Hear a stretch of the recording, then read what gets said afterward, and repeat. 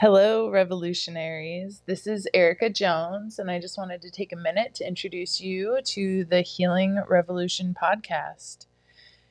In a world where stressed, sick, and suffering are normal, rest, play, and ease are revolutionary. What do I mean by that?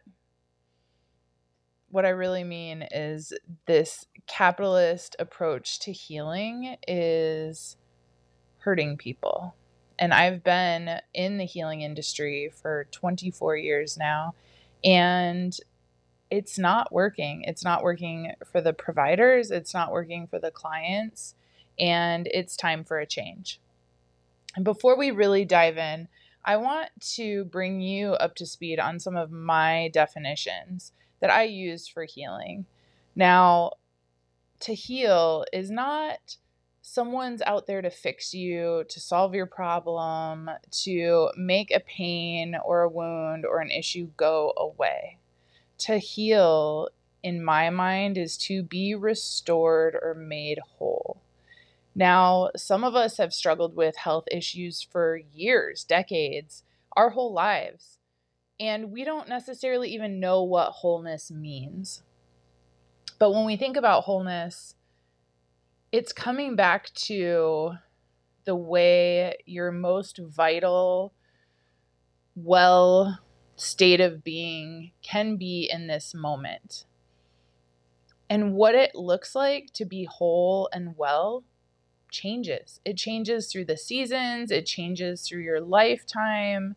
But how can you reclaim a sense of wholeness and well-being now in your life today, in your path going forward?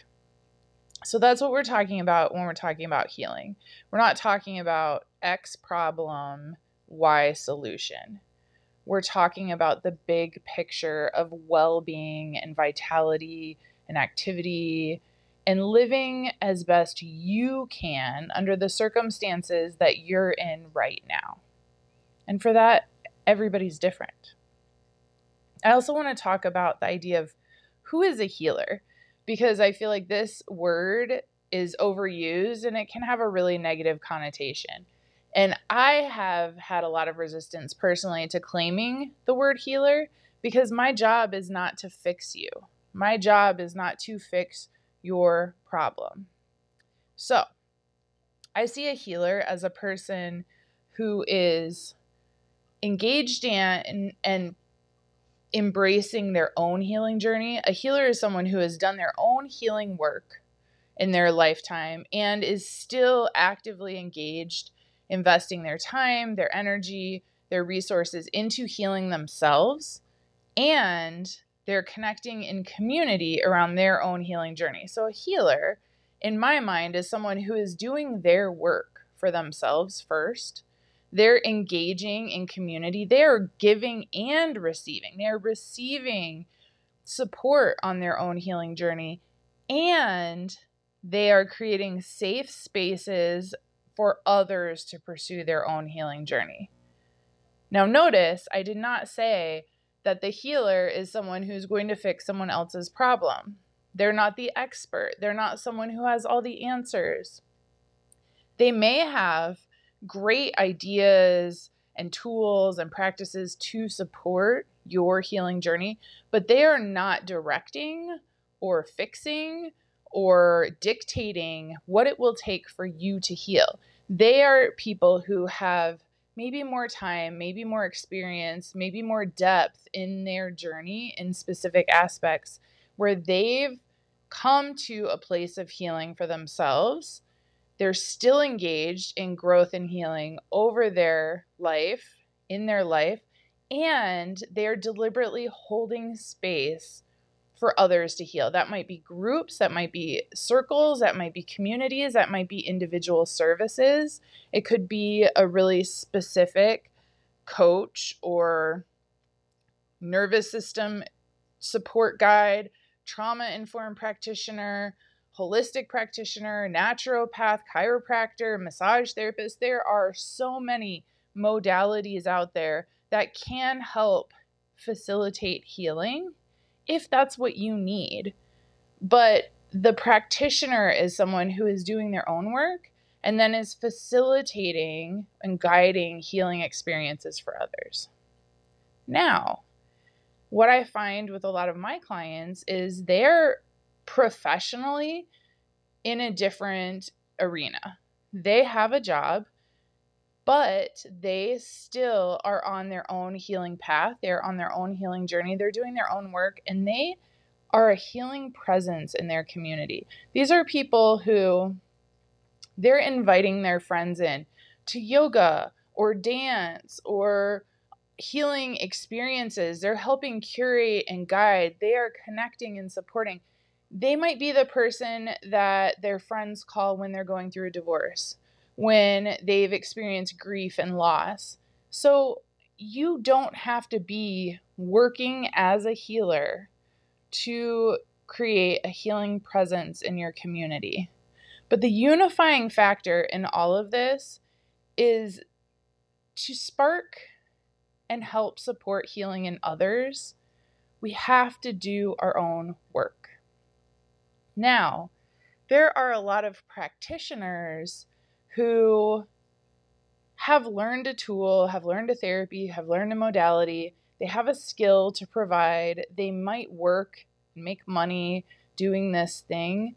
But if they are not continually on their own journey of growth and healing and evolution, then they might not really be able to hold space for their client's experience. They might not be able to hold a safe container for people to go deep in their own healing if they are not also doing the same.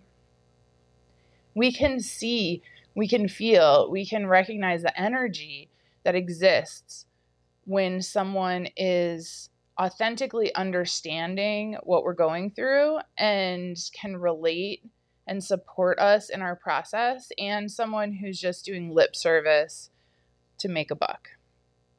Now, our healing industry, our wellness industry is so commercialized. Our entire medical industry is so commercialized that we are marketed to constantly modalities, therapies, practices, things, beautiful clothes, crystals, journals, all the things that we need to heal.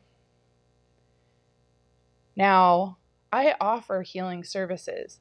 I guide clients in their deep healing process, and it can be potent and wonderfully supportive and transformational. However, what I see is the things that have the most impact in changing the trajectory of your life, of your healing journey, of your striving towards your goals, whatever it is you're looking to transform.